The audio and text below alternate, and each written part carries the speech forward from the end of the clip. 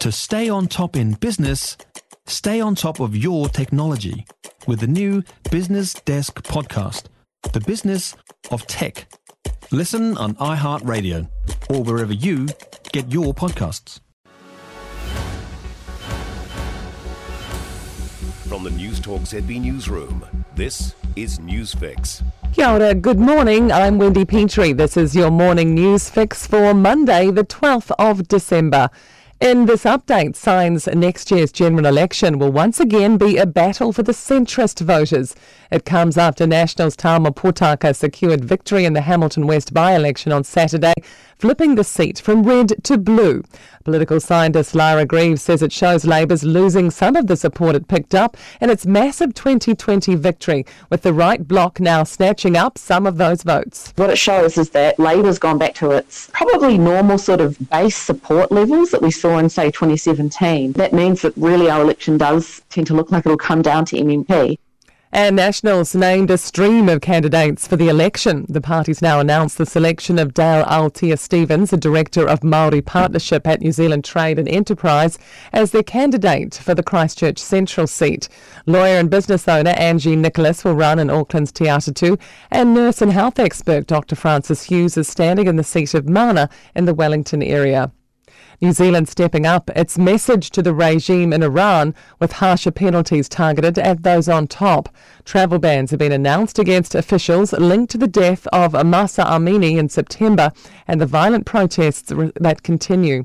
Political reporter Sophie Trigger has more. An initial tranche of 22 people will be banned from entering or travelling through New Zealand. Foreign Minister Nanaia Mahuta says they are those involved in human rights violation and the suppression of protest, including members of the Morality Police and Law Enforcement Command. She says more may be added to this list, and they're continuing to explore other ways to send a clear message to the regime. An avenue for drivers caught on State Highway 1 north of Auckland over the weekend. Fulton Hogan's apologised after motorists heading south from Wellsford to Warkworth discovered a newly laid section of State Highway 1 was peeling off and sticking to their cars. Waka Kotahi says recent resealing works in the Dome Valley fell short of expectations and needs to be rectified. Regional Manager Jackie Hory-Holt says thunderstorms in the area have pushed remedial work back to this morning. Any damage that's been received to vehicles as a result of this issue through Frog Pond site on Saturday, they can lodge their compensation claims to Fulton Hogan for action. More grim news for supermarket shoppers. The average price at which grocery suppliers charge supermarkets just went up by over 10% in November. An Infometric study found there were 7,800 items which had increased in cost, nearly 3 times as many as November 2019.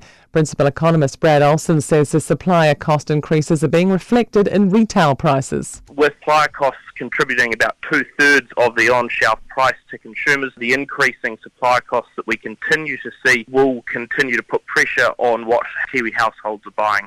To sport, to Pakistan are 198 for 4, chasing 355 for victory at Stumps on the third day of the second cricket test against England at Multan. Australia has beaten the West Indies by 419 runs at the Pink Ball Test in Adelaide. After dismissing the visitors for 77 in the second innings, they've secured the series 2-0.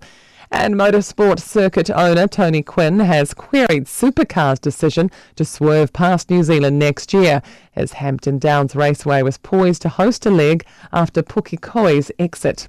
I'm Wendy Petrie. That's your latest news fix. We'll be back with the next update at midday from the Newstalk ZB Newsroom. For more news, listen to Newstalk ZB live on iHeartRadio.